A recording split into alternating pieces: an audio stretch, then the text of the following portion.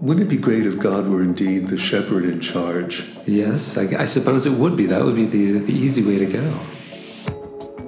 This is Chapter, Verse, and Season, a lectionary podcast from Yale Bible Study. This week, we wrap up our time in Year C and its emphasis on the Gospel according to Luke. Next Monday, we'll be back as usual, but we'll be in a whole new year of the lectionary, Year A, which focuses on the Gospel according to Matthew. That also means that this podcast has been running for a whole year. Whether you've been listening since the beginning, if you're a new listener, or maybe you just drop by every once in a while, thank you so much for tuning in. This episode, we have Peter Hawkins, Professor Emeritus of Religion and Literature, and Senior Lecturer Eric Raymond. They're discussing Jeremiah chapter 23, verses 1 through 6, which is appointed for track 1 of the 24th Sunday after Pentecost, proper 29, in Year C. Here's the text. Jeremiah chapter 23, verses 1 through 6. Woe to the shepherds who destroy and scatter the sheep of my pasture, says the Lord. Therefore, thus says the Lord, the God of Israel, concerning the shepherds who shepherd my people, it is you who have scattered my flock and driven them away, and you have not attended to them. So I will attend to you for your evil doings, says the Lord. Then I myself will gather the remnant of my flock out of all the lands where I have driven them, and I will bring them back to their fold, and they shall be fruitful and multiply. I will raise up shepherds over them who will shepherd them, and they shall no longer fear or be dismayed, nor shall any be missing, says the Lord. The days are surely coming, says the Lord, when I will raise up for David a righteous branch, and he shall reign as king and deal wisely, and shall execute justice and righteousness in the land. In his days Judah will be saved, and Israel will live in safety. And this is the name by which he will be called. The Lord is our righteousness.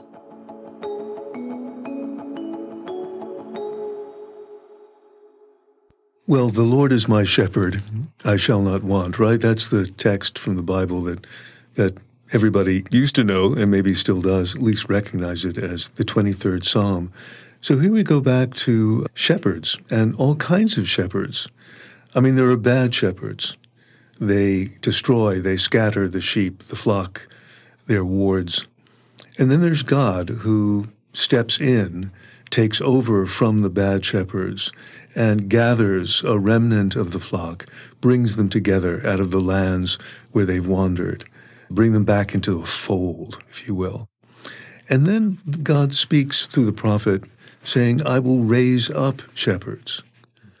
In other words, I'm a shepherd, says the Lord, but also I'm going to bring about good shepherds. Mm-hmm. And then as the text continues, they seem to be in the dynasty of David, who traditionally sang, the Lord is my shepherd. Mm-hmm.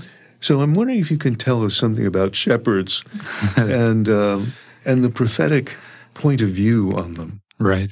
Okay.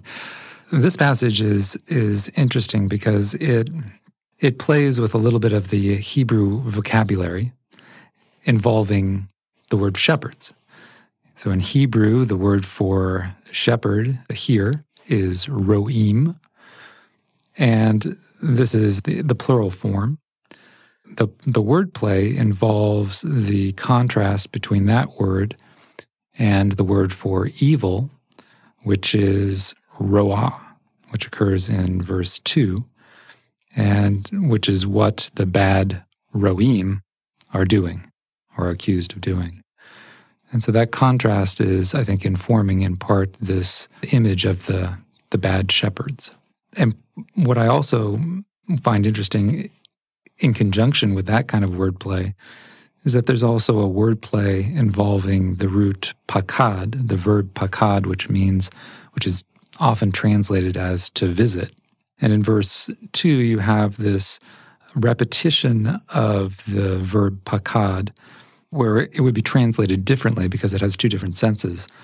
In the first case, it's accusing the bad shepherds of not taking care of their flock. You did not take care of them. That's pakad. You did not pakad them. And so as a result, God says, I will pakad over you the evil that you've done. And in this case, the verb pakad has the notion of I will inflict punishment on you. The notion of David as this image of a branch, a shoot, as a vegetation that is going to branch up and represent the rescuer of the people, or this is a common metaphor and is something that is seen more and more frequently as time goes on, after the time of Jeremiah, in the time of the Dead Sea Scrolls, and in later writings. Eric, as you're speaking, I'm just thinking back in 1 Samuel when the people want a king, and the prophet says, no, the Lord is your king. But they want to be like the other nations, and so they get Saul, and we know how that turns out. And then they get David, and then they get Solomon, and then we see the destruction of the United Kingdom and so on and so forth. What do you make of this human solution to the problem of flock? Wouldn't it be great if God were indeed the shepherd in charge? Yes, I suppose it would be. That would be the easy way to go. But I think it's represented in this way. But at least the person who is going to be the king and rule is going to rule with intelligence and with knowledge and wisdom. Christians are so familiar with Jesus as the Good Shepherd, especially in the Gospel of John. I know my sheep, and my sheep know me. The shepherd, the real shepherd, lays down his life for the flock, and so on. And here we have in the prophetic literature this emphasis on Good Shepherd and God as a shepherd. Does this come, do you think, this metaphor, this likeness, simply from daily life? I think in part. It also entwines with the story of David. You know, David is the shepherd, is the youngest of the family, is the young one who is responsible for doing the rather menial, simple task of looking after the flock. I think in some ways that, and I don't know which came first necessarily in terms of the stories of David or these metaphors, but I think it is linked to David and his origin as a shepherd. Caring, nurturing, uniting seems to be the care for the flock seems to be the dominant element of what a shepherd means, at least in this passage.